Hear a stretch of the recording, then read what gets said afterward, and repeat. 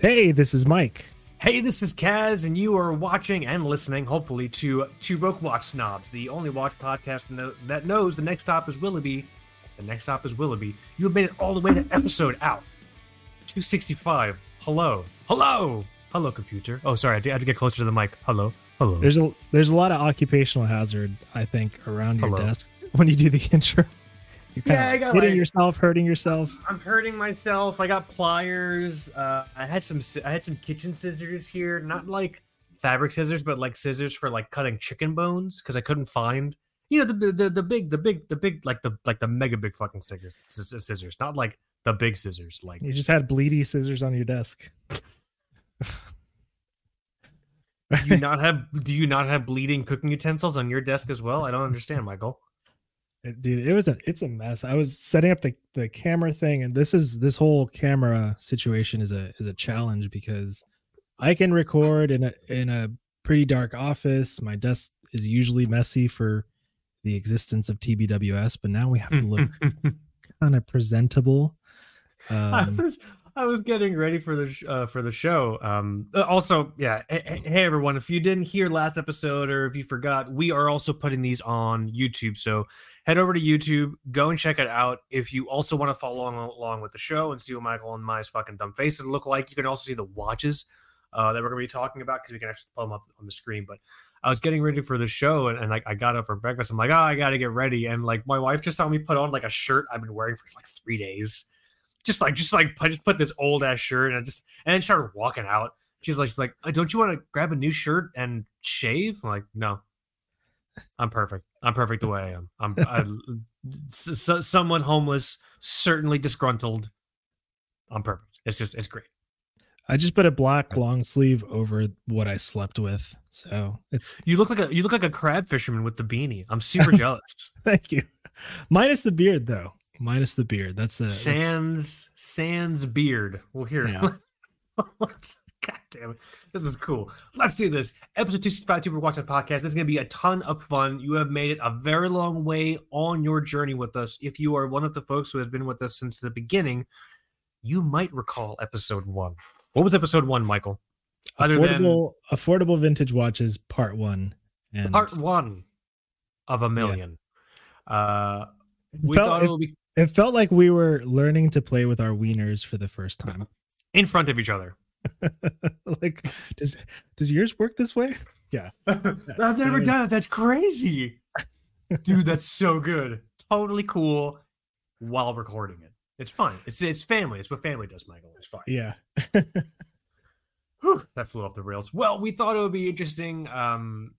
I thought actually, Michael, you had this idea last night. Episode 265, sort of this kind of coming full spectrum out. I hit my knee from episode 1. Episode 1 was focused on this idea of affordable vintage watches because I think, especially at the time, you and I were maybe me more so than you, but we were infatuated with the idea of a vintage watch. Like a vintage watch was a potentially affordable way to get a watch that had history, legacy, and that was interesting. Coming full circle, episode 265.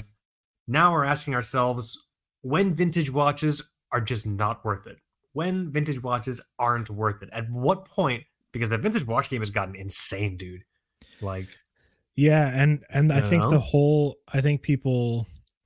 My microphone at the time is like really way too close to like the camera. Yeah, you can move it.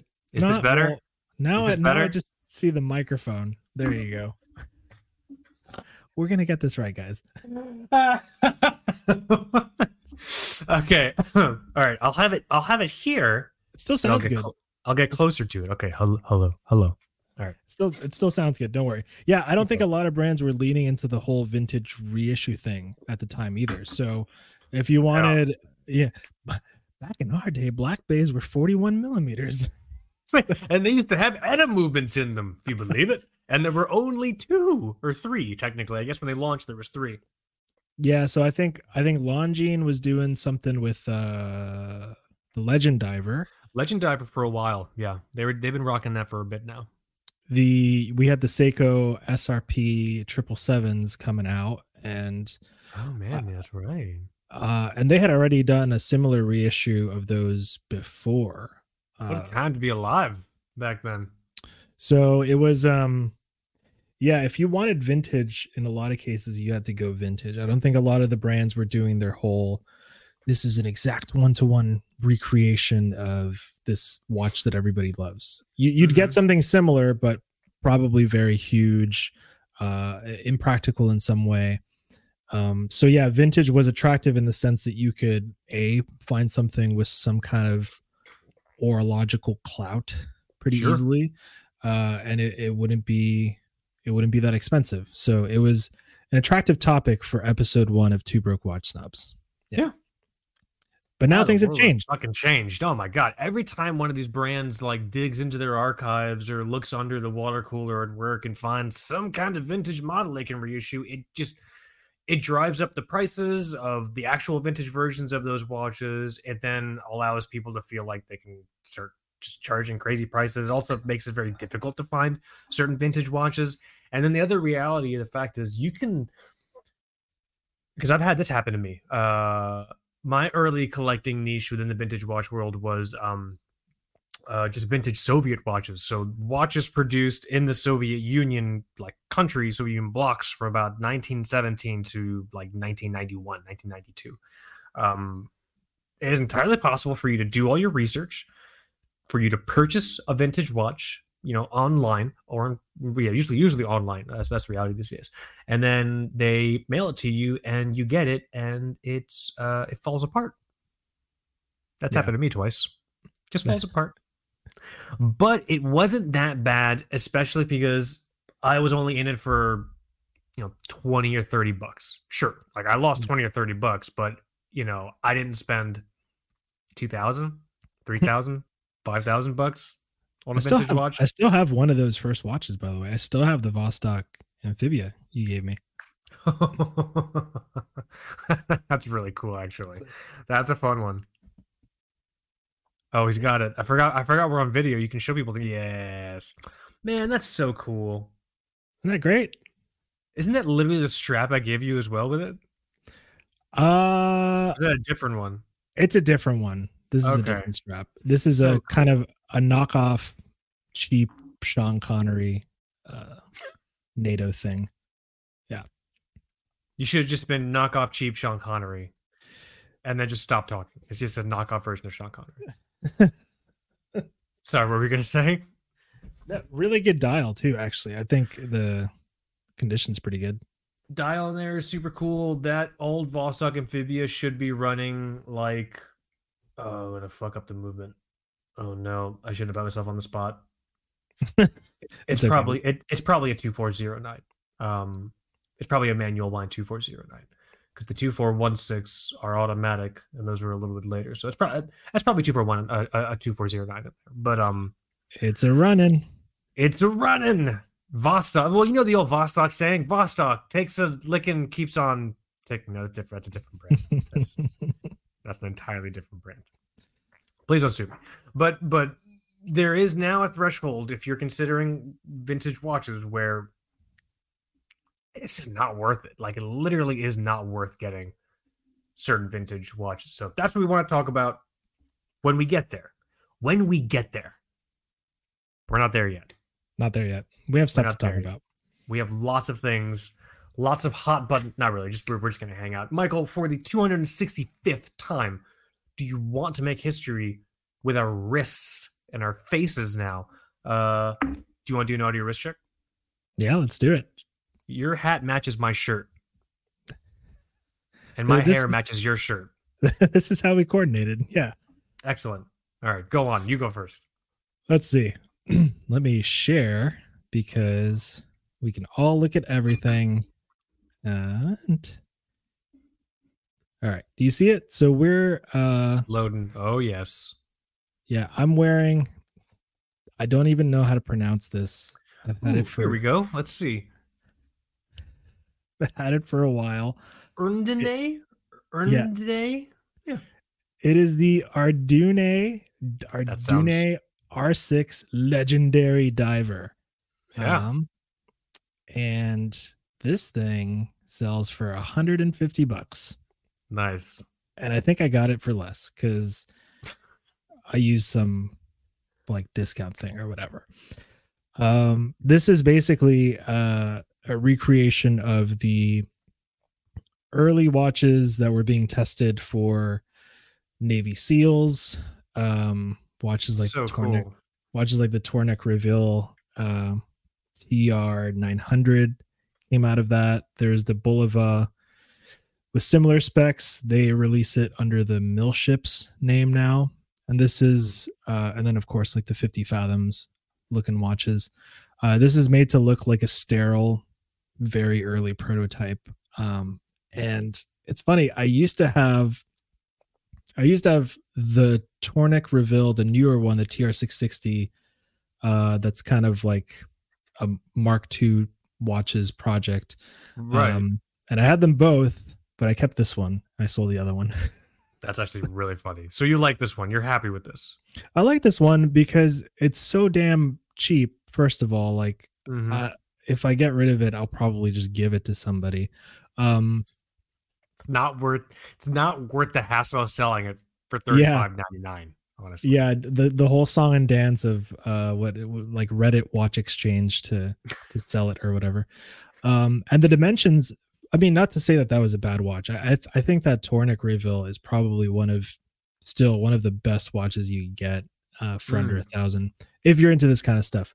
But the dimensions on this are way more, I guess, faithful to the older ones. Even the crown is super tiny, just like the old ones.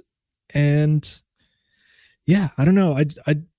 I dig it. It comes with this. The lugs are actually, I think, 19 millimeters. Yep. Yeah. It's a little thick, man. 14 mil. Is that with the crystal? It's with the crystal. Yeah. So it's got this big old, I think you could get it with sapphire or, it's mineral. No. Yeah. It's mineral glass, but cool. I don't know. It's been holding up pretty well. I think it's got an NH35 in it. Hell yeah.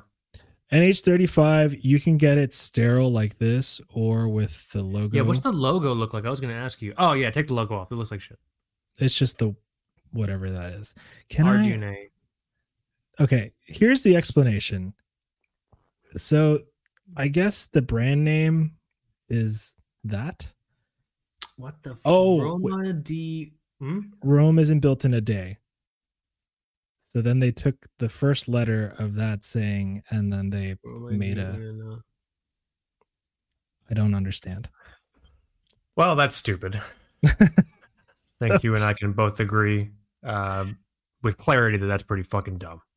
The great watch, I love it, but the brand name is a little puzzling. Probably should have workshopped that brand name a little bit more. It may have put that on watches. It's like an AI spewed out a watch brand. Like, probably, you know. Hey, ChatGPT, you're a world-class brand marketer. I need help coming up with the brand name, and then it all just kind of tumbled out of control from there. But that's cool, though. This is it. I love it. It's really well sized. It looks very vintagey. The NH35 in this has been keeping really good time. It's a solid movement. Hell yeah. I love the bezel, and this strap is a single pass with a nylon keeper. And oh, cool. Yeah, I don't know. What more do you need? Yeah. So, now, is that a I'm gonna do dishes with it watch? Do you feel comfortable? What's like with your dishwashing rating on there? Yeah. Well, the issue with me is my sleep rating, because apparently that's where I break watches when I fall asleep with them. Maybe just do like skunk dancing in your sleep. Remember skunking? Is that what it was called? Was it skunking? You know what I'm talking about? Or skanking, like the ska stuff? Yeah, skanking. That's what it was.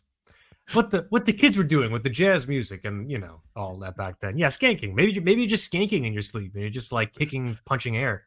That's very possible. And like your wife doesn't have the heart to tell you. Oh, she tells me if I'm rowdy while I'm sleeping. I've gotten the elbow before. Oh, that's funny. Yeah, I think if you're into this look, I've toyed with the there's there's someone that runs an Instagram account called, I think, The Alchemist Relumer or something like that. And you can follow his projects where he takes sometimes newer watches, older watches, and he relooms them just very, very skillfully.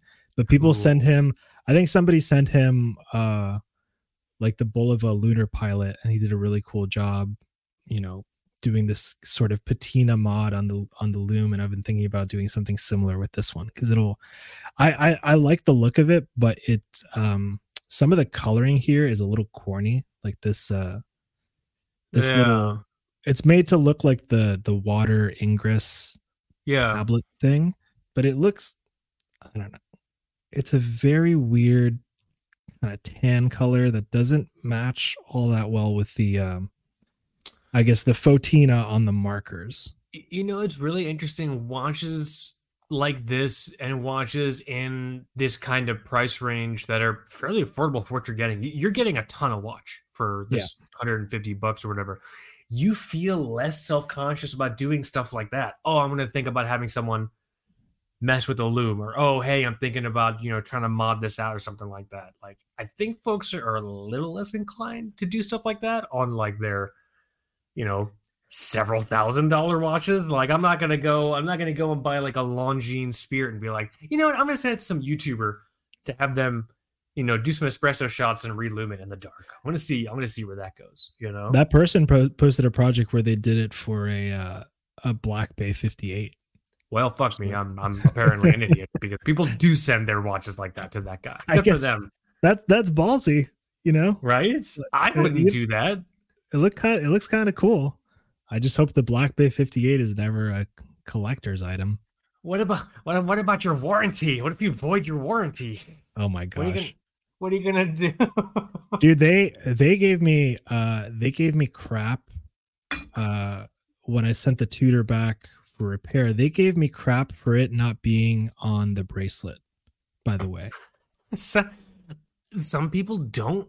If you're just like a person who's not like a watch nerd and you walk into a Tudor, whatever you walk out with that watch, that's like, let me try with full sentences. My dad has been wearing a two-tone Rolex Datejust with Roman numeral markers on the dial since like 1979 when he got that, and it has never left that bracelet. That bracelet is the only thing that watch has ever been on.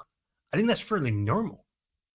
Well, apparently there are some stories of them refusing to do service or something, or saying that it's like not factory ready for service or something like that if it's not on the bracelet, which got me kind of scared, but they did the work.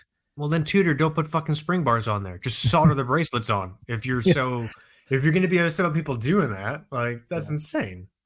But anyways, that's a different story. That watch is fine now. And this is what I got on today. A little, what is it? $150 dive watch with a Seiko movement. Hell yeah. Love it. My turn. Let me pop it off my wrist. For episode 265, I'm wearing my Manta Triumph. I don't know if you can see that. I can see it. And the people can probably see it now. Yes. There it is. Oh, that's right. I forgot we had a piece on the presser on the site. Nice. Head to TwoBrokeWatchTobs.com, everyone. I love this watch.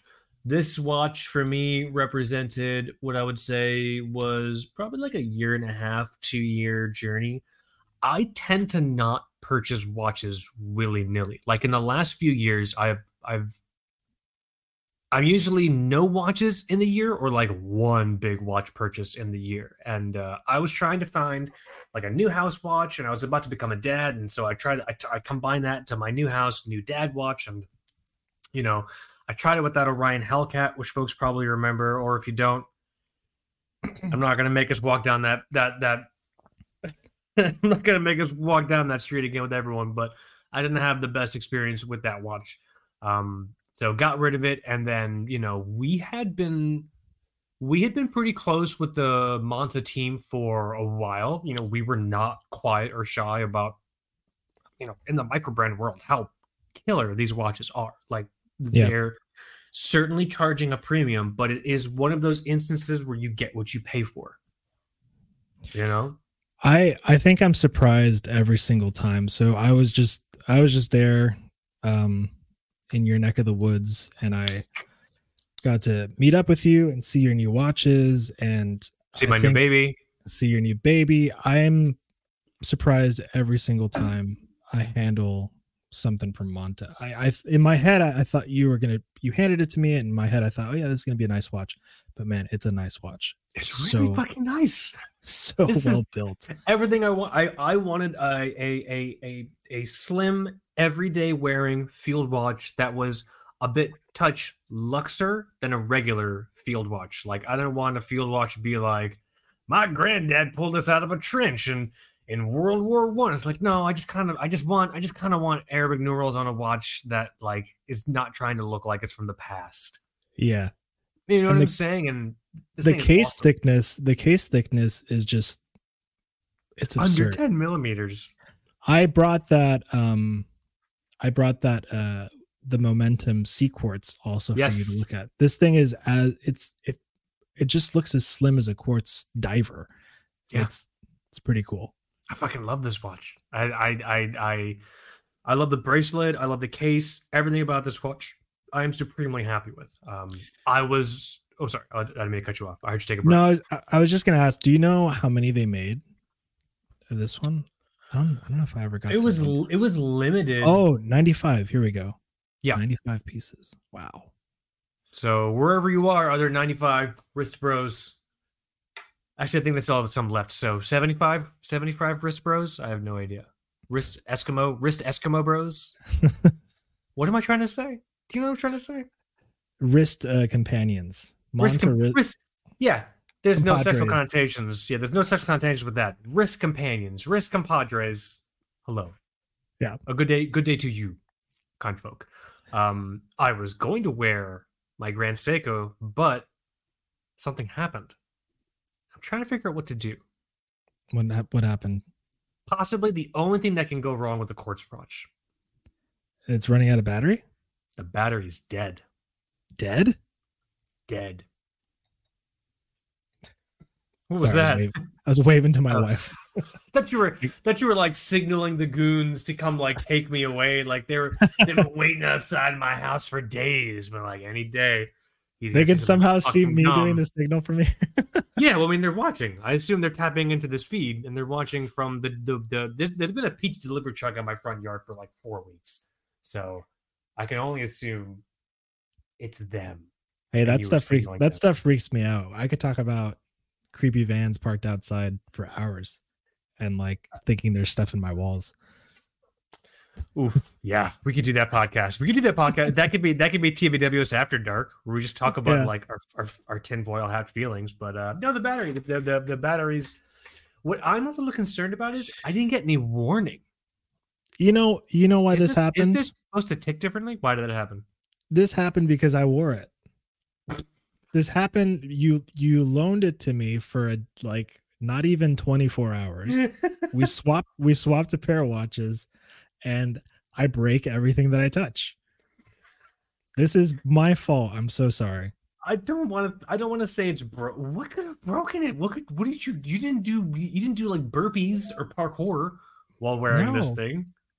Dude, I walked around and had like funnel cake. I don't know what you did when you were here, but like, you know, I was cooking dinner the other night and I was wearing the watch that you gave me, the Eco Drive diver. And I look at my wrist and it's dangling like on the nylon strap. I lost the spring bar. I don't know what's happening. Lose the spring. What were you doing? Were you whisking eggs? I was cooking a steak dinner, man. I don't know. I just you were calmly flipping a piece of meat to the other side and you saw you were missing a spring bar. So that's my fault. I'm sorry. I broke your Grand Seiko. I don't think it's broken. I think the battery died, but I really could have sworn, it's supposed to tick differently. When my Omega battery was low. We should probably look. I don't know if the 9F does that. It'd be really funny if it doesn't. End of life indicator. Actually, let me Google it. It is the 9F82. Because my Omega did that. It was doing the hand skip thing. Let me show people at home. This is my quartz one. The 2541 Bond reference. You got to hang out with this watch for a little bit. Sorry, the clasp was being weird. I got to send that to Omega. No, it's okay. It looks good on the NATO. So it does. Thank you. Thank you for that NATO. 9F82. Yeah, I don't know if the 9F movements do that. That'd be kind of crappy if it doesn't, because you feel like it has all the fancy bells and whistles built into it like that, but I'm actually not sure. Okay, let's see here. How to identify replacement period indicator. Wait, what? I'm on the Grand Seiko website. Yeah, I don't know. I don't have any of that stuff on my watch. Arabic numerals, blah blah blah. That's a bit safe. Better. Let's watch it. See how to identify. See, but yeah, watch could be nothing. Nothing here is helpful. Yeah, we should look into that, because that is kind of strange. Of course, even if it did have some sort of end of life indicator, I'm sure I broke it somehow. No, Michael, I got this. Well, I've had this watch for 3 or 4 years. What did you say? The 9F62? 82. 9F82. I'm on Caliber Corner. Oh yeah, solid site. Yeah, I don't even see anything about an indicator here. But anyways, now maybe I should send it to Grand Seiko. Just also get cleaned up. Just take it to the mall, man. No, I'm afraid. I would be afraid. I would not take that watch to the mall. I had a local jeweler change the battery in my Omega, and he did a great job. He's like an actual like local, like, I don't know what the term is, but like he's an actual like master jeweler or master goldsmith or something. Like he makes jewelry. Like he made a necklace for my my wife when we were there.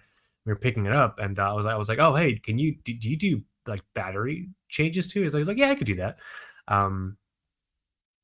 He wasn't rough with my Omega, but he wasn't as gentle as I would have liked him to have been with my Omega. Does that make sense? Yeah, it does. I had a horrible experience last time I had somebody change the battery on a watch. They just put a big old scratch on the case back. Oh, man.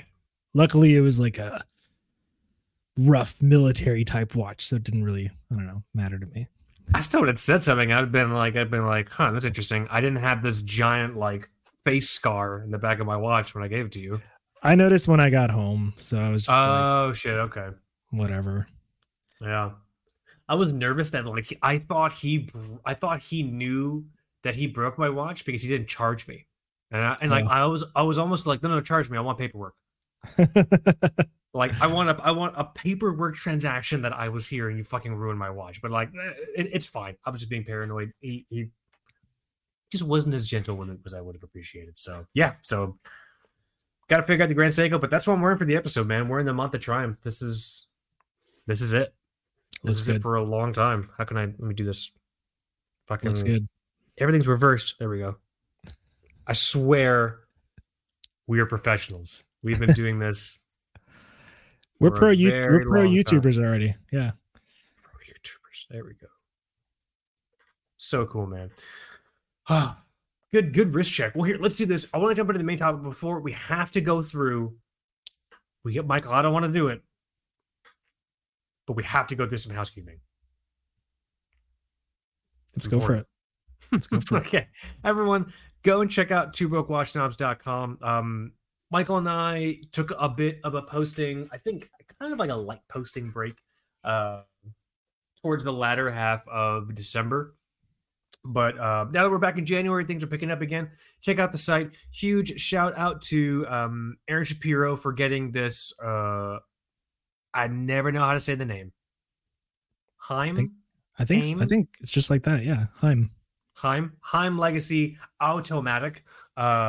As usual, Aaron got really, really killer photos. I love the write-up that he was able to do in here as well. So go and check that out on the site. In addition to that, we got a piece up that Michael and I have been wanting to do for a long time, but the concept is just really, really weird. So we have a watch guide section on the site. Yeah, you got it right there. Perfect. So it's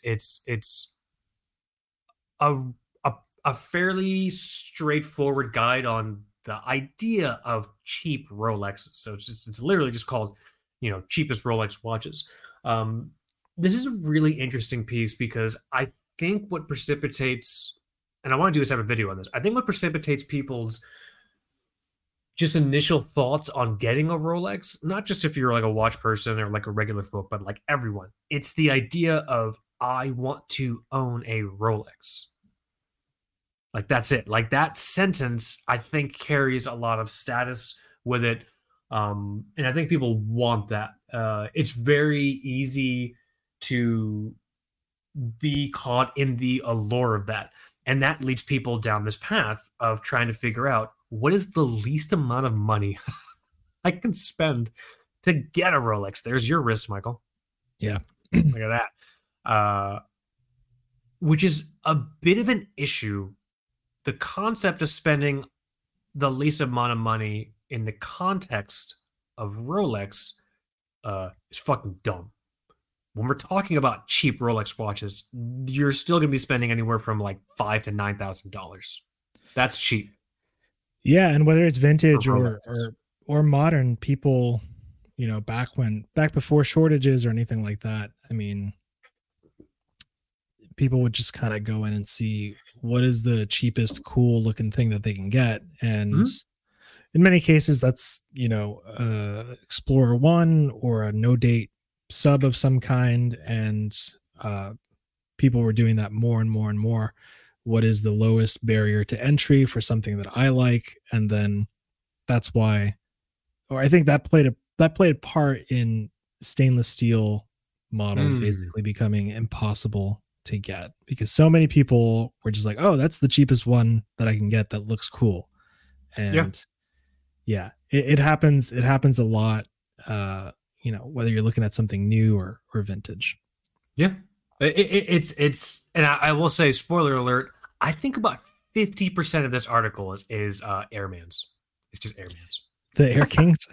Or Air Kings, excuse me, Air Kings. Also, huge shout out and thank you to Tropical Watch for helping us out with some of the media on here. He's got some cool stuff. as always. What's funny is I even got trapped. I got trapped in the allure as I was putting this together. I started just looking at Airmans. I started looking at Airman, the 14,000 reference, or 140000 or whatever the fuck it is. The one that they redid in the like the 90s ish, because you can get them for not that much money in the context of Rolex.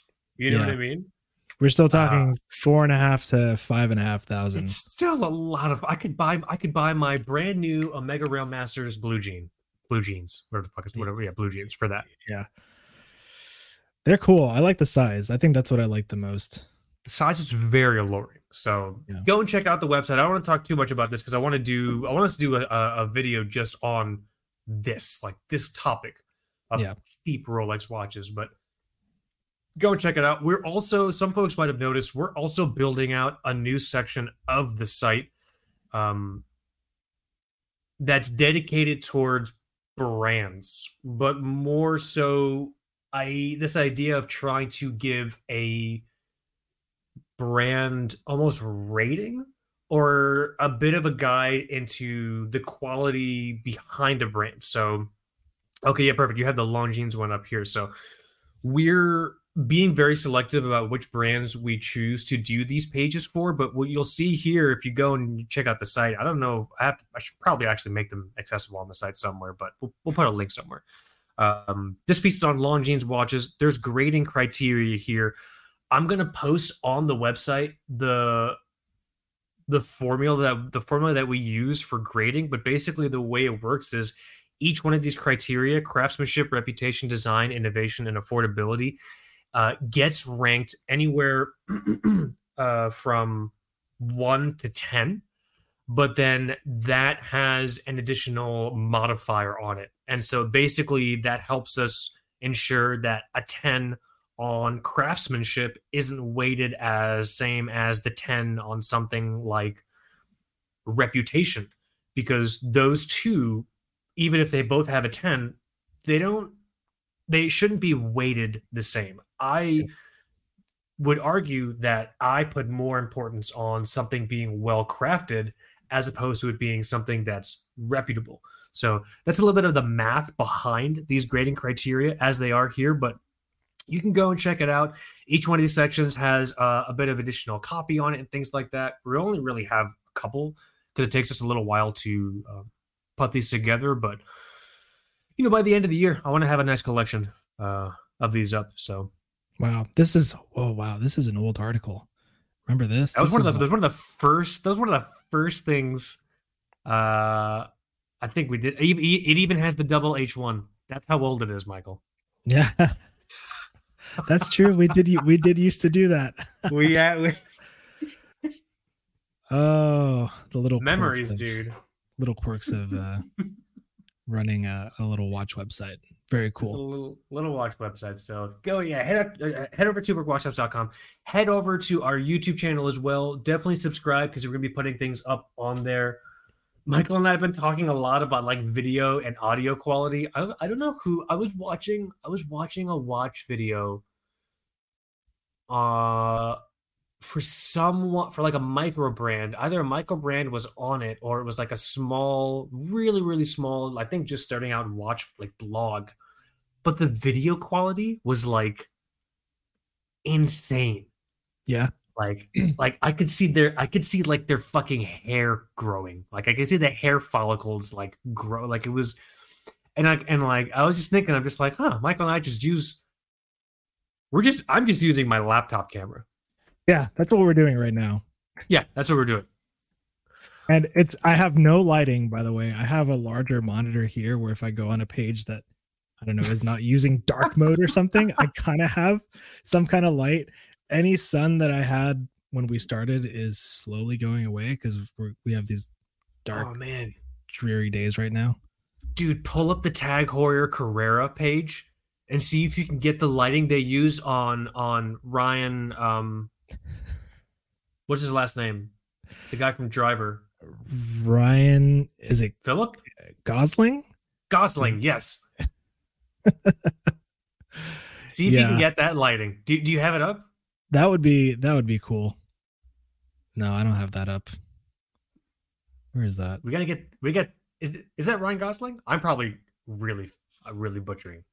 This is great. Tag Heuer. Are you talking about like let me see. So a photo like this. Let's see. Where is it? I want like moody, like waves. Yeah. This photo? Yeah, dude. Can you pull that up on your monitor and get that going? I can never look that cool. Then there's the watch. Yeah, it's some kind of, what is that? He's on the Carrera page. Like he's just okay.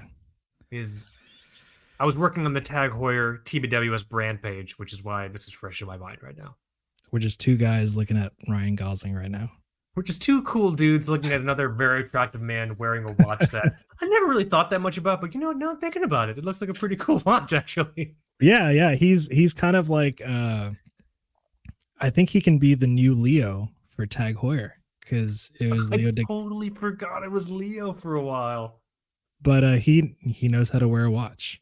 Actually, you would see Leo in the airport, and he would wear it. He would wear it on his hand. He for some reason thought this didn't make him look like a fucking asshole. Just walking around ordering McDonald's, holding his watch. It's okay. Worked out for him. Yeah, I think he'll be fine. YouTube is going to be exciting. I think the barrier to finding like gear that works and tools like StreamYard that we're using right now is a little easier to get by. And I get excited anytime we make just a little bit of progress. Like posting the last one was super fun. I'm glad that people like it. But then I see, have you seen this channel? Sorry, I'm gonna give him a plug right now because every time I think about doing YouTube, I look at something that this guy does. Have you seen these videos from You're Terrific? Hell yeah. He's a friend of the show. It makes me want to quit anything that I'm doing. I'm just like, okay, there's no point. It's like when I hear Steve Vai play guitar, I'm just gonna throw my guitar away. Why try? I mean, Yeah. I yeah, think we're excited for that. It'll be fun this year. Yeah, first of all, huge thank you to everyone that checked out the first episode we put on YouTube, and tons of very nice comments. I think we were both just like, yeah, we're gonna get a bunch of like, it's not even 4K or whatever the fuck. I don't know, or I don't know anything. You know what I mean? Like, I just assumed. Okay. Well, I have a very very fractured relationship with my mom. I'm sharing that for a reason. I assume every interaction is going to be like an interaction I have with my mom, where it's just like, oh, hey, mom, I did this great thing. And she'll be like, but you didn't do that thing. You know what I mean? Like, I just assume every interaction I have is going to be like that. You should move the camera and then just change to sitting on a couch, and then we can talk about these things. We can just talk about feelings. You don't want to hear about my feelings. No, I think in terms of camera quality, we can probably ramp it up a little bit. Yeah, this is the 720p club right now. That's where we are. What's up, everyone? I do think we need to have a very frank discussion, and we can do this in front of the kids. I don't know if I want to do the jump cut thing. It's like disorienting. Do you know what I'm talking about? Like the jump cut thing? Kind of just, do you mean there's no pauses. You don't even hear people breathe. It's just it's like, oh my God, dude. Like, what's happening right now? And they combine that with the quick zoom sequence, which oh my God. Yeah, no. I hate a little less. Like, I get that, but it's so overdone now. You make a point and then zoom. And I think it's just a digital artificial editing thing that you do. And can we also emphasize our points with claps? I don't like jump cuts. Can we do more? Can we do more of this? We can with do the that. Zoom. Yeah. That'd be perfect. It is tag Hoyer, not tag her or tag her Hoyer. Actually, that's really fun. I get why people do that now. I feel like I'm talking to preschoolers. It feels good, and it feels like you're smart. I don't know. It makes me look smart, and as someone that has difficulty with that, I'll take it. I'll take that shit all day. We're gonna get great comments on this episode. It's a free show. It's fine. Head over to bookwashsnobs.com. Head over to the YouTube channel. Let us know what's up. Let us know your thoughts on just the future of the YouTube channel. Anything you want to see on there. Like I said, I want to start doing some more things every now and then. But with that said, housekeeping is over. Housekeeping is done. I didn't set up those bumpers that I had last time. They were super fancy. Oh, the little... I totally forgot about those. I'm slacking. I can write it on like a piece of paper and put it in front of the screen. Like it's an 8th grade video project. It'll be mirrored, I think. Oh, fuck. I have to write it backwards. Oh, dude, we do not have the time to have me try to figure out how to write something backwards. Oh, man. I'm just happy our names are on the screen. I'm happy with that. But here, I almost wrote Kaz on mine just to see what you would do. Like, who am I? Who am I? Vintage watches. Vintage watches. Yes. Are they worth it? It depends. What does worth it mean? Because I think what happens with vintage watches is something that happens with a lot of the psychology behind the collector's mentality, whether it's comic books, because I have some comic books on my wall. I used to be really big into comics. Whether it's comic books or like fucking like baseball cards or watches, the concept of worth it is contingent upon the idea of winning. You can get so caught up in something related to a vintage watch hunt that it no longer becomes just about the watch. It becomes about the satisfaction of winning. I think the best example I can share for that is my Slava Medical. That was no longer about the watch. Actually, should I grab it? Yeah, grab it. I don't think we have that on the website or anything. That'd be. Oh gosh, I hope he doesn't hurt himself. I can't hear you. Yeah. Well, I'll talk to the people. I hope he doesn't trip. All right, he's safe. He's safe. I don't know. I didn't want you to get hurt. No. That thing. We actually do have a video. I have a video on our YouTube channel of how pulse meters work. For some reason, I made that video like a few years ago, and I used the Slava Medical as the example. Slava Medical. This is Slava is a Soviet watch brand. The idea of a brand in Soviet urology is not the same as brands in like privately owned businesses. All watch brands were owned by the government during the Soviet Union, and they weren't necessarily operating for this concept of financial gain or brand history or anything like that. Soviet watch brands, like many industrialized Soviet pieces back then, were trying to build themselves in a way to make the Soviet Union more industrially competitive. So it wasn't about, oh, I'm going to make a watch that is 25 seconds faster than the latest version, blah, blah, blah. It's the idea of, I'm going to make a watch that's reliable, that fills a need, that's very Soviet based, so we don't have to rely on outside industrialized nations. So like that was a lot of the core function behind Soviet watch brands. And so the Slava Medical, I like. Slava was based in Moscow. It's technically the second Moscow watch factory, I'm pretty sure. But this is essentially it's a doctor's watch. It's a pulse meter. So there's two different scales on the watch, and what you're supposed to do is, I don't know if you can see it. There's a second hand. Let me wind it so you can see the second hand moving. The second hand moves when it reaches the top of the scale, which it's doing right now. I'm supposed to start counting. I think I count 12. It says, I think it's 12. Oh, that's Roman numeral. Yeah. It's either 12 or 15. Count 15 beats or 15 heartbeats. So like that's when you're supposed to find your pulse. And then wherever it falls on the scale, that's like your heart rate per minute or something like that. Yeah. I love this. When I heard about this watch, it is the only mechanical pulse meter that was made during the Soviet Union. There were two other ones from Raketa and Chaika. They're quartz. Just because if I'm a doctor and I'm trying to take someone's pulse, I'm probably going to go for a quartz watch. I think it's going to be a little more reliable and accurate. So kudos to Slava for going mechanical. They use their 2428 caliber, which is a double mainspring barrel movement. And so the idea is with double mainspring movement is as the power starts to decline, you won't get that precision lag that you would get with a single mainspring barrel. So the idea is that it would be more accurate. I don't know if it actually is more accurate, but I got so lost in the hunt for that watch. It's not even that much money. I think I got this thing for like $200, but do you remember Barabbas?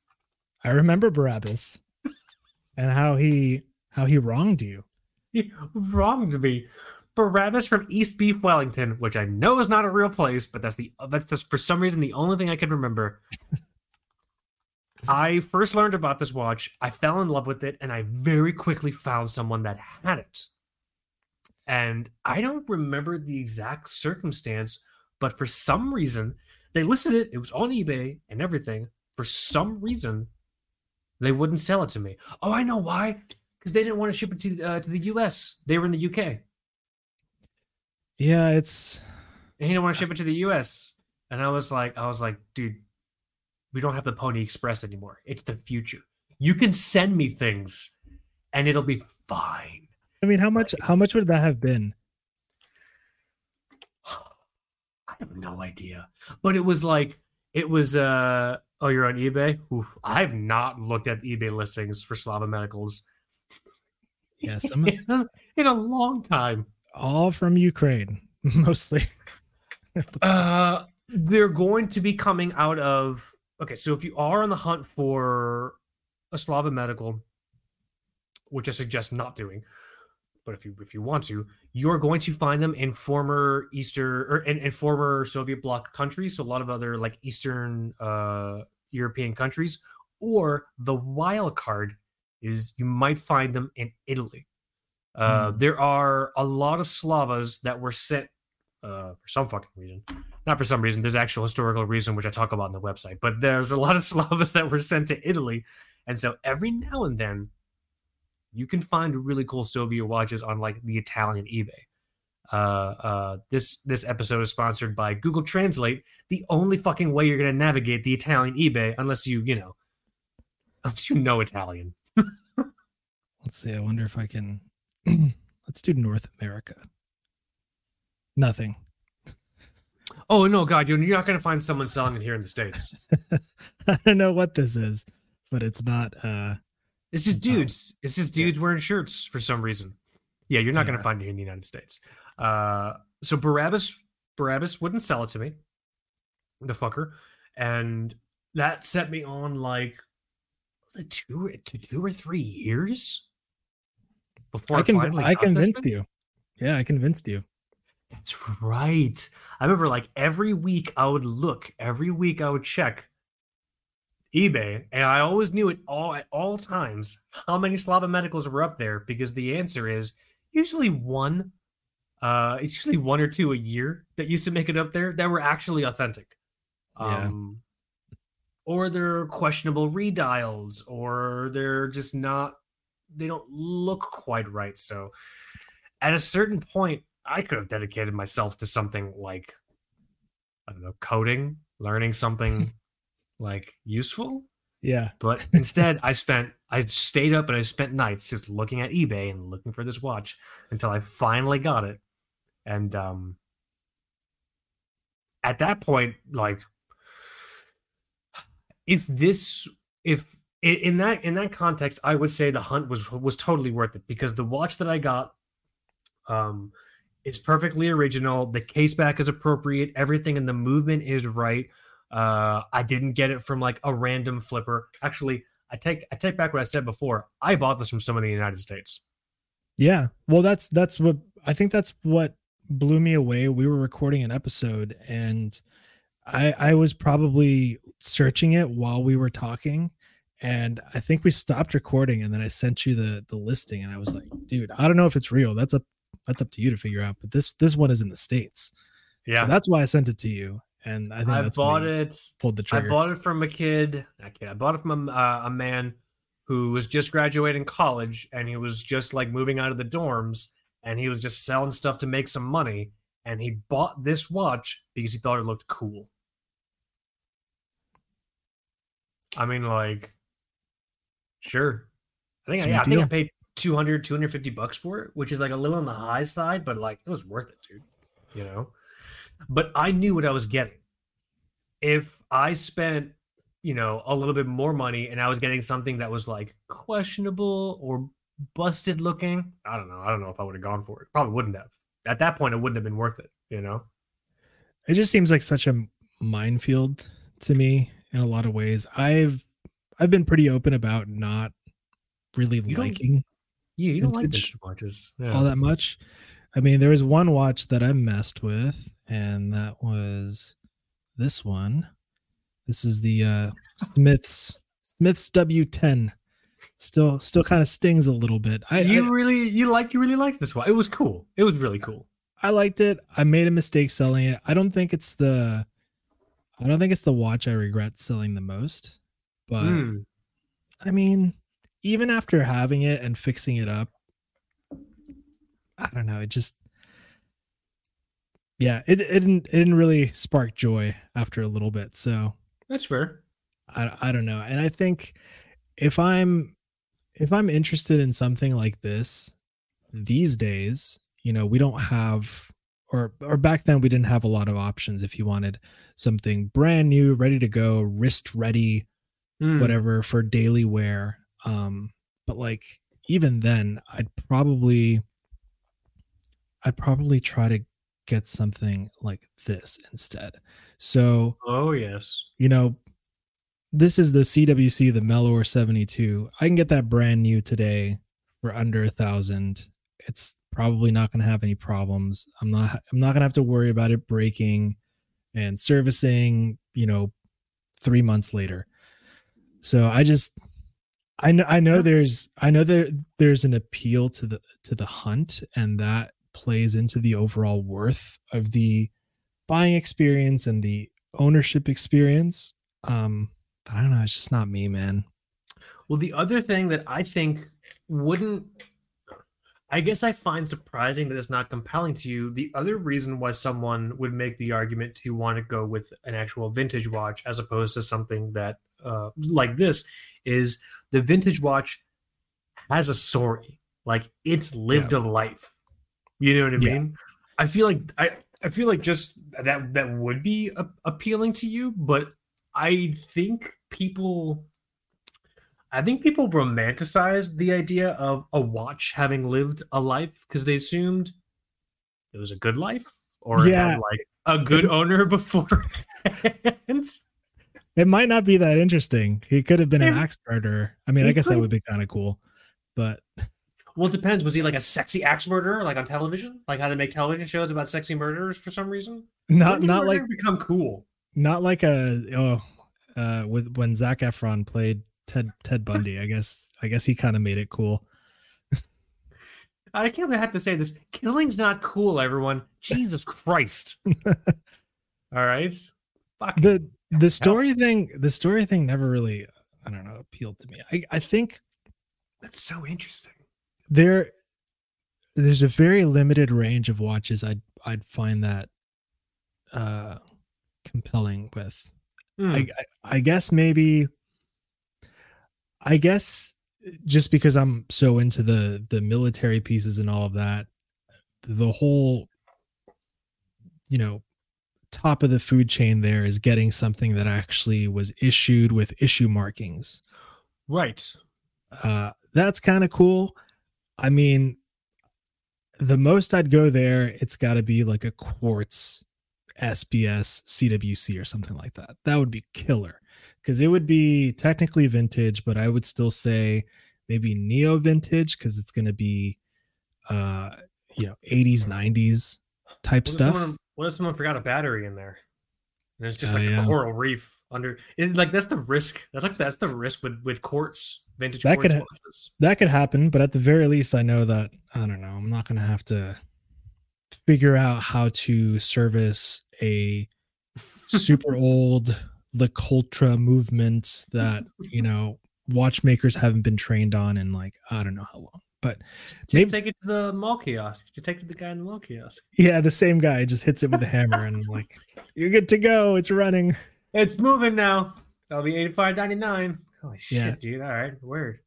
And these have all gotten more expensive. I mean, just kind of casually looking at those listings for the medical. I'm seeing $500, $600. What the fuck? Yeah. So it's a different kind of risk that you're taking these days. There's so many other things I'd rather spend $500 on. Obviously I'm a dick. I'm saying that I already have the watch. If I didn't have the watch, I'd probably think differently. That's where the idea of winning fucks with your head. A lot of these sellers, or some of them, I'm noticing the default photo is, or like the profile photo for the seller profile is like a sexy, like AI Ukrainian woman. Just like, yes, you're totally safe to purchase from this listing. Yeah, AI images are getting out of control. But yeah, I don't know. I think I'd have to be something stupid simple. Sometimes, okay, the one that hurts the most by far is the 14060, the no date sub that I got from Yatsik at Tropical Watch a very long time ago. That's right. Okay. A very long time ago. It didn't have a bracelet, right? Didn't have a bracelet, and that was the first watch I ever saw you wearing. Really? I'm pretty sure that's the first watch I ever saw you wearing, because before I even got into watches, the topic came up and you mentioned that you were wearing a Rolex. I think I had, when you interviewed me, I was wearing my Orient Mako. Oh, so okay. That would technically be the first time. Yeah. That would have been the first watch I would have been in the room with you while you were wearing. I don't know if I was looking at your wrist. Yeah, but maybe when you talk to me about watches for the first time, that's probably that might be what I had.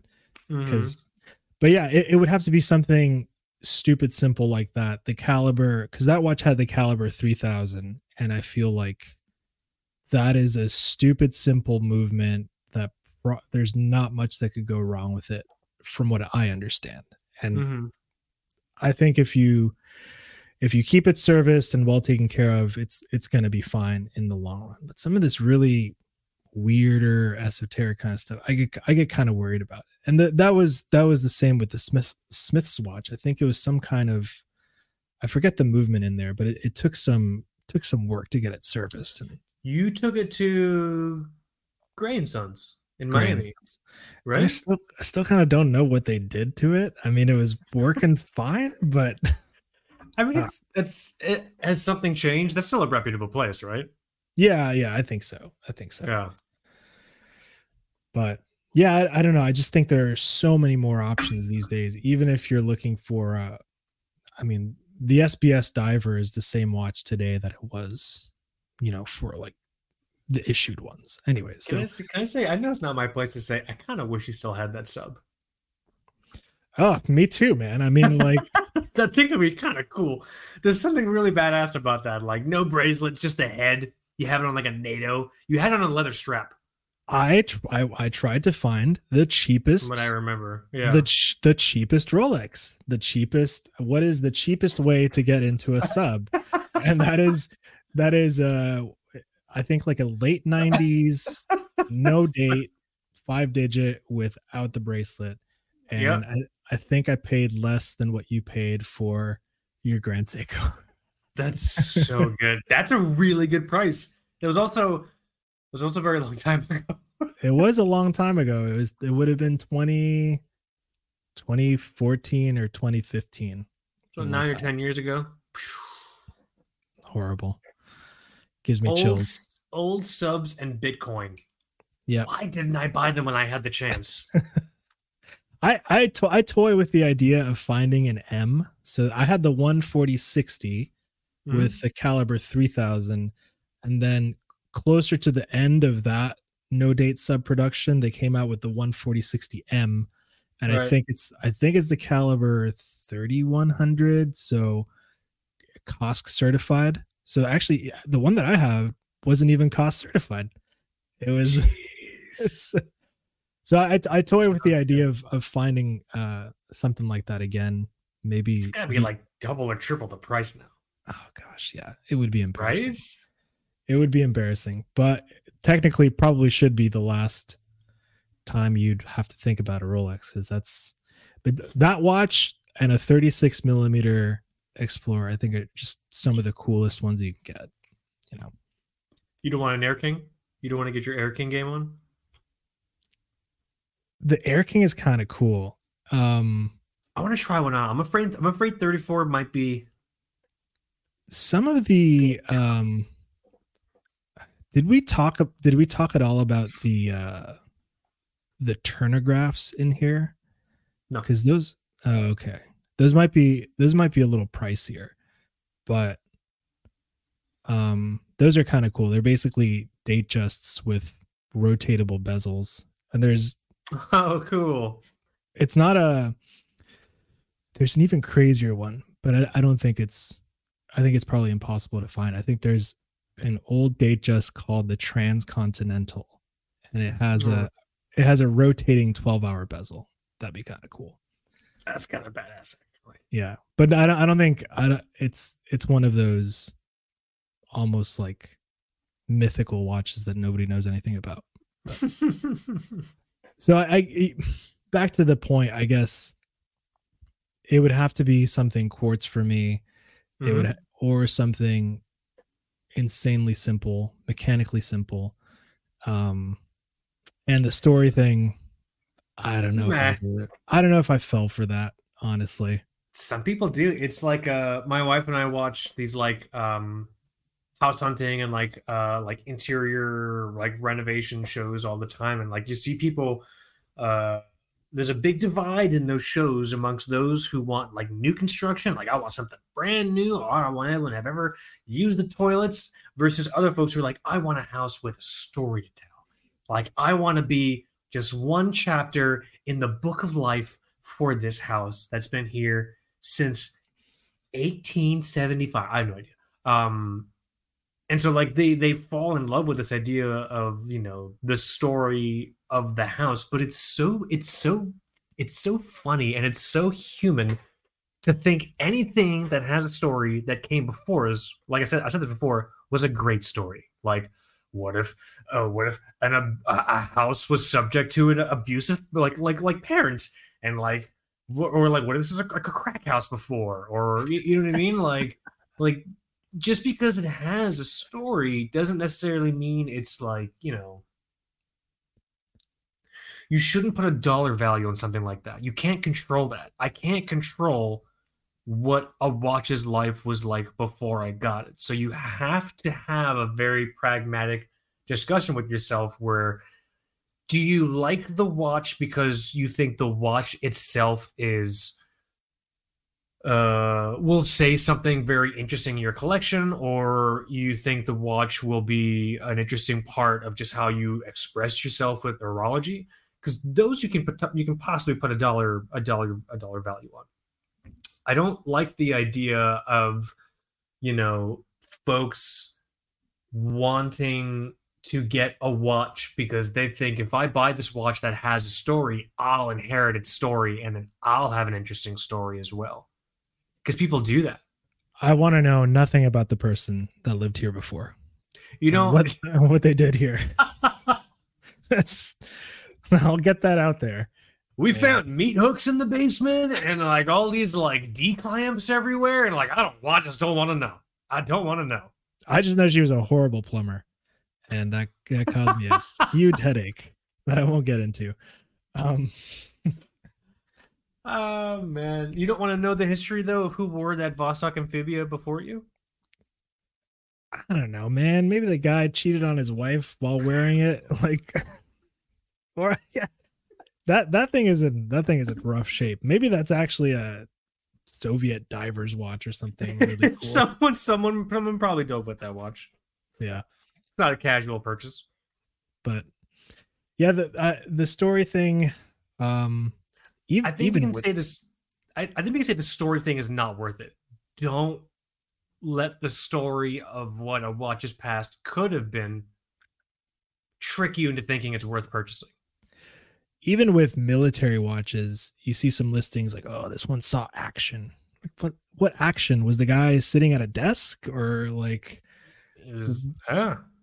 was he? I don't know, in Ramadi, like doing crazy shit. Like, I don't know, but yeah, that even that stuff doesn't really appeal to me. It just sounds like more problems down the road when I read that kind of stuff. And I want, because I mean we have to be thoughtful. Again, yeah. Prices on these things have gone up. If a Slava Medical is selling for, I mean, this one's $480 and it's got 14 watchers. 14 people. Crazy. 14 people saw 480. I don't think about it. So now I gotta look at this thing. Different kind of risk. I can pull it up. We can look at it together. Try to look at it together. We have new technology, Kaz. I have to open the listing. What is it? This is $480, and here we go. We can share the screen. Here it is. From Save Time. So the outer ring and the inner part of the dial look like they've aged at approximately the same rate, because that's one thing that's a telltale sign of a Franken. If that top part where the ticks are is a different color than the part in the center where the red text is, it's from a different watch. So at the very least, we can say that these have aged at the same rate. The text on the bottom looks okay. This might be okay. The shape of the shape of the case is a little rounded. So like You see, mine has, I don't know if you can't really see it. Mine has a bit more of a, edge contours. Sometimes you'll see with cases that are refurbished, they're polished to the point where they lose a little bit of their shape. Oh. You know what I'm saying? Just in eyeballing it, I'm getting a little bit of that. Let me see if I can see a side profile shot of this thing. I don't know if they have one here. Fuckers. The case back looks fantastic. Oh, yeah? Yeah. You got the star, you got the CCP on there. The number's meaningless. Don't believe the numbers. It doesn't mean anything. What theories do people have on the numbers? It's supposed to be serial numbers. It's supposed to be like manufacturing codes, but the reality is like they're not keeping strict paperwork. Like I don't fucking know, because it's also this is a style of case called the Slava fridge case. Uh-huh. Because I guess it looks like a fucking, I don't know what fridges looked like back then, but I guess it looked like this. There are several models that had this. And so it's so easy to just take the case back from another fridge case and put it on here because it'll fit. And it's, let me see, has the correct ring.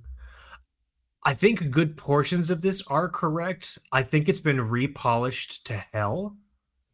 There are no movement shots that I can see, which is a very big red flag. If you actually are considering a Soviet watch, you have to see the movement, because that will give you additional indications whether or not it's been frankened or serviced weird. The largest issue that I've seen with franken watches that you can tell in the movements is the case screws. So case screws are little screws that hold the movement in the case. They're either missing or they've had to be repositioned, because if they have to franken the movement, the case screw holes won't really line up the way they're supposed to. So I wouldn't spend $480, but I would ask this person for movement photos, and I would ask them if this thing has been repolished or refurbished. It's way too smooth. It's way too shiny. Yeah, I might throw $150 at him and just be like, yeah, it's probably franken, but it's cool. Where are they? Let's see. This one is in, yep, Ukraine. Yeah, they're all gonna. Like I said, I got fucking lucky because of you. Thank you, Michael, that I bought mine from someone in the States. That happens a lot with CWC as well. I think the only time I've purchased CWCs not from them that I've found on eBay, it's been a very, very long hunt. The last one I bought was actually from Canada. That's as close as I could get, but I wanted it so bad that I went for it. It was an actual tritium dial, automatic diver. Okay, that's pretty cool. It was pretty cool, and I sold it to someone. I don't remember who, but yeah. Whatever. So it's gone. It's not in the collection anymore. Not in the collection anymore. That's okay. You might find some photos on the website, but that's it. That's funny. Yeah, I think. Let me just close those windows. Now I'm just looking at Slav Medicals. You know I'm looking at Slav Medicals right now. He's gonna do a bad thing live on air. No, I already have one, but like I'm just trying to find mistakes.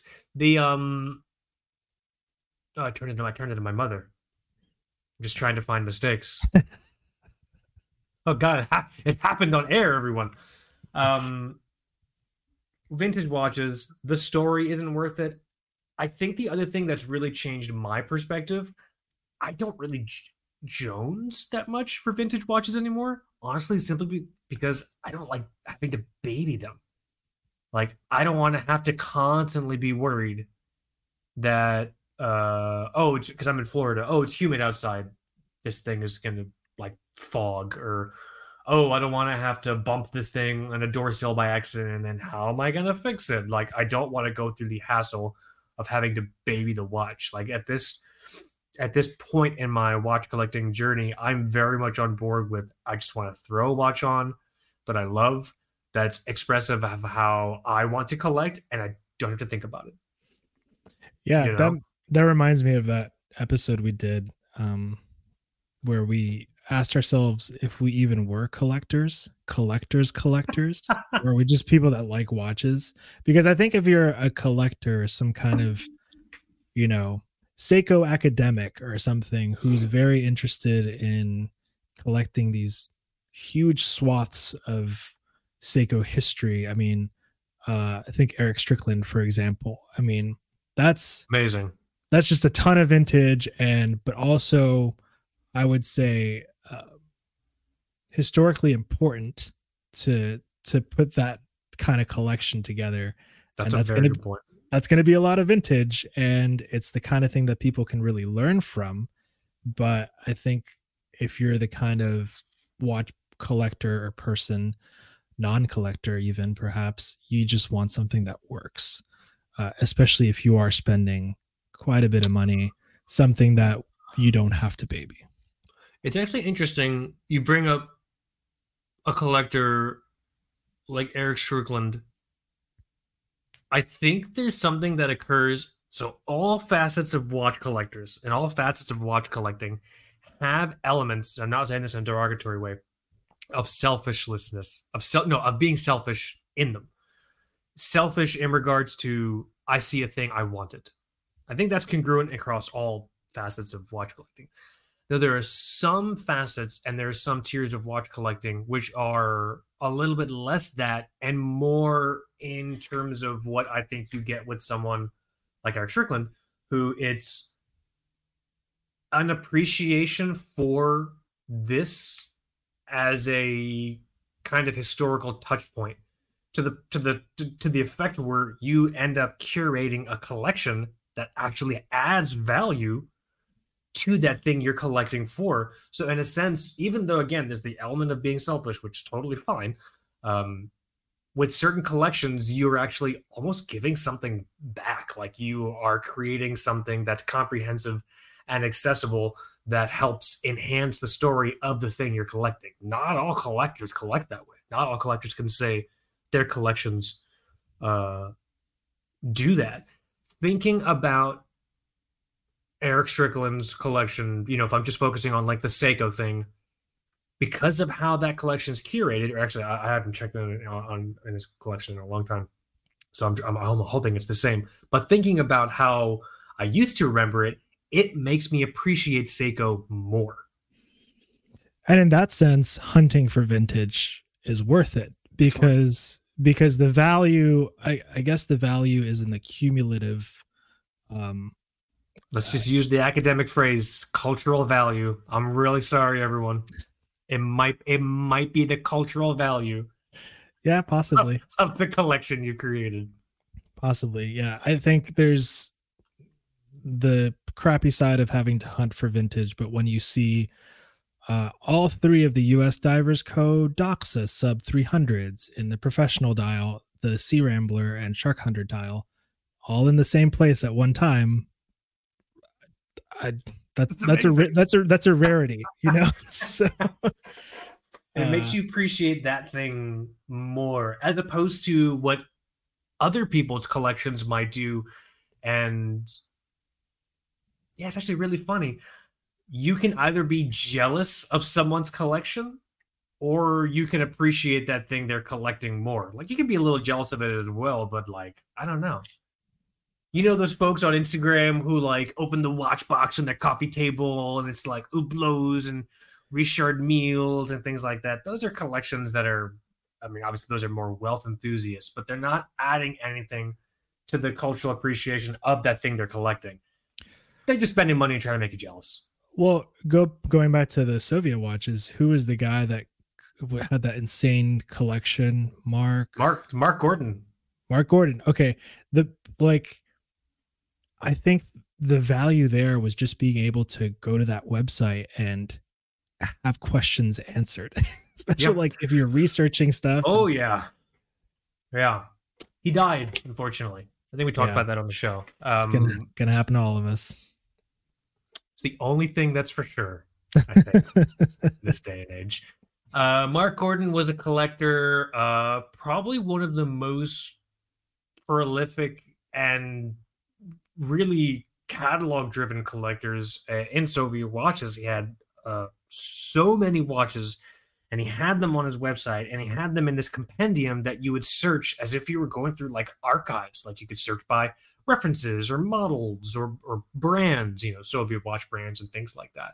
And so, and he was not originally like a watch collector. He was more of a self-proclaimed, Slavophile. This idea of being infatuated or at least drawn to objects or histories or cultural milestones that have like Slavic background, like Eastern European Slavic backgrounds and things like that. And so that got him into Soviet watches. And like, dude, he had crazy things. He had in his collection something that I've always thought would be so amazing to own, but they're just so crazy to try to get. Okay, so some folks were able to revive his website. It's not quite the same, and it's not the entire collection, but a collection of folks in the Soviet watch community were able to bring the site back up. So that's what Michael has right now on the screen if you're on YouTube. He had in his collection, I think, 2 or 3 Tutima chronographs during a period of time when that section of Tutima, I'm not saying that name correctly, I apologize to any German speakers, when that section of that factory was on the Soviet Union side. No, hold on, I'm getting confused. It was on the Soviet Union side. So what they did was they took all of the machinery from Tutima to Moscow and started making their own chronographs. So there are sort of Tutima branded chronographs out there with first Moscow watch factory stamps on them, and that is just so fucking cool to me. Honestly. That's pretty impressive. Yeah. Like, and that's a small period of time. And the reason that was a big deal is the Soviets, of all the things at the time, the Soviets were trying to get right with Soviet horology. So this is World War II-ish, even World War I-ish. They couldn't do chronographs. So during wartime, anytime like a German soldier was captured, or if like a German plane went down, the first thing those Soviet soldiers were doing was seeing the motherfuckers wearing a chronograph. Because those things, it was the one aspect of Soviet horology they just couldn't do very well at the time. And so when they then had the opportunity to take the machinery from the factory that was making really good chronographs at the time, and at the time it was Tutima. Again, I was saying that name wrong. They did that. They just took the machines, and so Mark Gordon had, I think he had like 2 or 3 in his collection. That blows my mind. That's so cool, man. Yeah, radium dials, like, so cool. That's when putting in the work makes it kind of cool, because again, you have the academic utility behind that sort of collection. It's priceless, I think. That's nuts. No. So yes, in that sense, collecting vintage is worth it if you are able to help the community appreciate that thing you're collecting more. Or, you know what I'm saying? But if you're looking for an old school type panda dial chronograph that you can flex on Instagram, you could it could be worth it to you if you want to spend the money for it.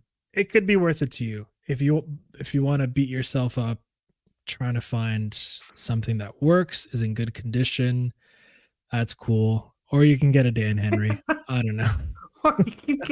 or you can get a Dan Henry and be mountains happy. Yeah, mountains happier with that. You know, I know this is I'm taking a position that a lot of people are not going to agree with, but that's kind of where I am with. Well, the great thing is the great thing is the show is called Two Broke Watch Snobs. It's not Two Broke Amicable Watch Enthusiasts. So I think it's totally fine for us to take hard stances on certain things. Yeah. If we had a PO box, maybe people would send us mean things. I don't know.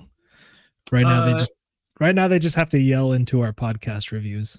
Yeah, or if you're in the car listening, just roll your window down and yell. We'll hear it. We'll hear it.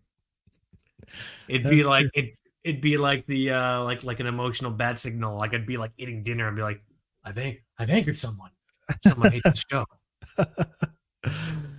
Oh man. I'm also trying to make sure I got the history of that Tutima chronograph from the first Moscow Watch Factory correct. So I'm talking to you and I'm trying to piece together the history again in my brain. There might be 4 people on the planet that probably like know the truth behind that history, and maybe one of them listens to the podcast. And one of them's dead, so I guess it's okay. You might anger one neckbeard. That's fine. Let me know. Come back with an actually. Actually, Kaz. No, I'm pretty sure that's right. But like that, so like I've had moments where I've envisioned trying to do something like that with Soviet watches, but like, dude, it's not worth it. Like, we're doing this. We have other projects we're talking about. I have a full-time job. I have a baby. I have the family. Like, I am not going to sit here and try to painstakingly put together a curated collection of Soviet watch curiosities. I just can't. Although I do still want a Gen 1 swing lugs Vostok Amphibia. Guaranteed to have had someone died while wearing it. I'm trying to think if I were interested in going all in to collect one type of thing, I have a suggestion. For the sake of cataloging. Okay, what's your suggestion? Doxas. Yeah, that gets expensive. My recommendation for you would be the Christmas chronos. So you have the hardest one, you have the hardest one to find. You could just get the other ones, and you have the collection. That's actually a good point. There are a lot of really fun ones you can get that would, when put together, would encompass a really, really kind of like thoughtful collection. So okay, that's fair. Yeah, we didn't put a price on it, so I just threw Dox out there, but that gets expensive. That would be fun. That would that would be kind of wild, but that does get expensive. What would you do? If you chose? What would you do within reason? I guess obviously if we don't want it to be too expensive, because I could go all in on Orient Neo 70s and not spend that much money, honestly. I'm so far from the mic. Sorry, I have to get closer. Hello. No, you're good. That's really hard. I'd have to take some time to think about it. You know what would be badass? I for some reason could see you just totally going a wild card and getting obsessed with like old vintage Timex. That's something that I was thinking about. Old vintage Timex, going back to those, also the predecessors to the F91W, those small two button Casios. Casios that actually, there are Casios out there that do have issue markings on the back. So oh shit, that's kind of badass. So like there are old French Navy ones that have issue markings, just the same way a French Navy Tudor would. That's kind of like cool. A weird, maybe some really weird lane of military Casio collecting. Wasn't there a period of time when Omega was like putting different countries' Air Force logos on their dials and casebacks? Wasn't that a period of time? You know what I'm talking about? Like in the 60s or 70s? Yeah, I think a lot of those companies at one point, I mean, even still today, they have these corporate co-branding services that you could probably, I mean, Rolex used to do it if you were like a Domino's pizza safe delivery driver for 10 years or something. I was waiting for it.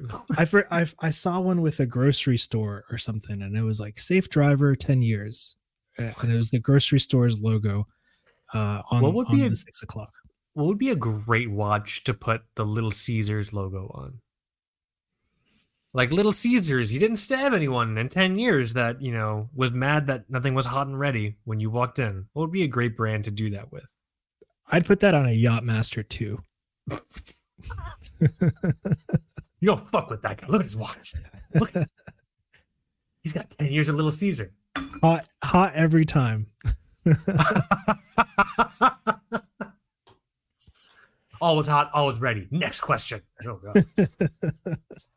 Sorry. Here's your Yachtmaster 2. I mean, that I actually want to find if somebody collected all of those super obscure co-branded like Air Kings. I could see that. Yeah, because the Air King Dominoes was a thing. Yeah, the Dominoes I think is the most famous one, but there's people have seen Winn-Dixie ones, or I don't know, just a ton of other weirds. Because again, so cool. you just had to work with their corporate branding office or whoever did that for you. These days, I think they not Rolex, but I think Tudor does it. Well, I think that's unclear, but Omega does it for sure. Breitling does it. You know, the co-branded stuff. Maybe that's something to get into, but that also what should we co-brand? What should we get our logo on? Our pop punk inspired logo that hasn't changed in like 8 years, 8, 6 or 7, 8 years. I don't know, maybe a massage gun or something. A noise gate pedal. What if it was something ridiculous like Tums, like antacid pills, like TBWS branded? Then we'd have to work with the FDA, like, right? But really, we can't just put like. I mean, I'm not making the pills. I just want my face on, not my face, but I want my logo on them. Yeah, but the FDA wants to know who's making the pills. Oh, fucking okay. What about a nutritional supplement? Yeah, that could come back. That could take things back for us, I think. A shaker bottle. How about that? Oh my god, never again. I could see that. Oh, we could do a shaker bottle that makes, when you shake it, the sound it makes is the sound of a rotor spinning. That'd be hard. I don't even know how that's even possible in the context of reality. I just said I just had a Mad Lib to you, and I was kind of hoping it would just be possible. Well, I don't know. We might get contacted by somebody. Who knows? Oh, we'll see. I don't know. I definitely am not that much into vintage watches anymore, which is a shame, because I think what helped define me as a collector was honestly how much fucking time I spent looking at Soviet watches. Like, dude, I spent a long fucking time. Like that breakdown we did at that Slava Medical like a few minutes ago, dude, I would do that like dozens and dozens of times every single day for a long fucking time on like different watches, like different like Soviet watches that I was just looking at. You know, you're like, this is getting unhealthy. This is like, now it was. I mean, but I'm glad for it. But I don't see myself getting, unless it's a very cheap, affordable Rolex Air King for $4,500.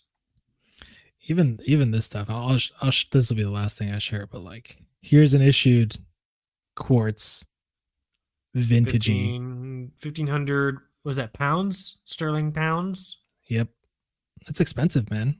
But 1995. When was there were there any conflicts in 95? I don't know. I can't remember. I don't know. I can't even keep track. I was doing other things in 1995. I can't even keep track of them anymore. So 15, so it's like 1,800 USD, 1,900 USD. Yeah, it's all because of this. These markings. I mean, honestly, probably not a bad price. I love this website. They always have great stuff. But you're buying the story. Yeah. You're buying the little stamps on the back of the watch worth it? The coolest part of that story would be how sketchy the person went about basically not returning the watch when they were supposed to. Okay, dumb question. You're supposed to return them? I think so. I don't think you're supposed to keep a lot of issued watches. Interesting. I think you have to give them back. That was certainly the case with the Flieger watches. Yeah, I think you can't just like, I lost the watch. Oh no! Oops! I left it outside the bathroom. It's gone. It's gone now. Yeah. So those stories are fun. Maybe I'd be attracted to that. I don't know. For a little bit less money. For a little less money. Yeah. Telling you, man. Well, here, let's do this. I think I'm very curious to hear folks' thoughts on the discussion of vintage watches, especially from folks who've been listening to us for a long time, because you've heard us go through all different stages. I think everyone's heard us go through all different stages of watch collecting, like throughout the years. Yeah. You know, let us know your thoughts on the show. Let us know your thoughts on the idea of when vintage watches are and aren't worth it. Your thoughts on the concept of a story not being worth it, or, you know, and this just occurred to me as we were talking about it a few minutes ago, but like, is it fair for the idea of collecting as a cultural touchstone in that brand's history? Is that fair to you as an individual? What if you just want to collect selfishly? Do you have to collect with a higher purpose? I guess if you can afford to, sure. Yeah, that's key. You know what I'm saying? But let us know your thoughts on the show. Definitely subscribe to the YouTube channel here if you're listening or watching on YouTube. What up, y'all? I will endeavor to do a much better job at staying closer to the microphone. Is this better, Michael? It sounds great. I think it sounded good the whole time. Yeah. Okay, good. Because like I move a lot when I talk for some reason. We just need to get you one of these with the fuzzy top. Can I get one of the ones that boy bands wore when they were doing like tours? Little. We can try. It might sound good. I'm still looking at the cat ear gamer girl ones. That's right. That comes with a microphone, so we could try that. Yeah. So we got to get cat ear headphones. I got to get the boy band microphone. We got to get more Facetune, right?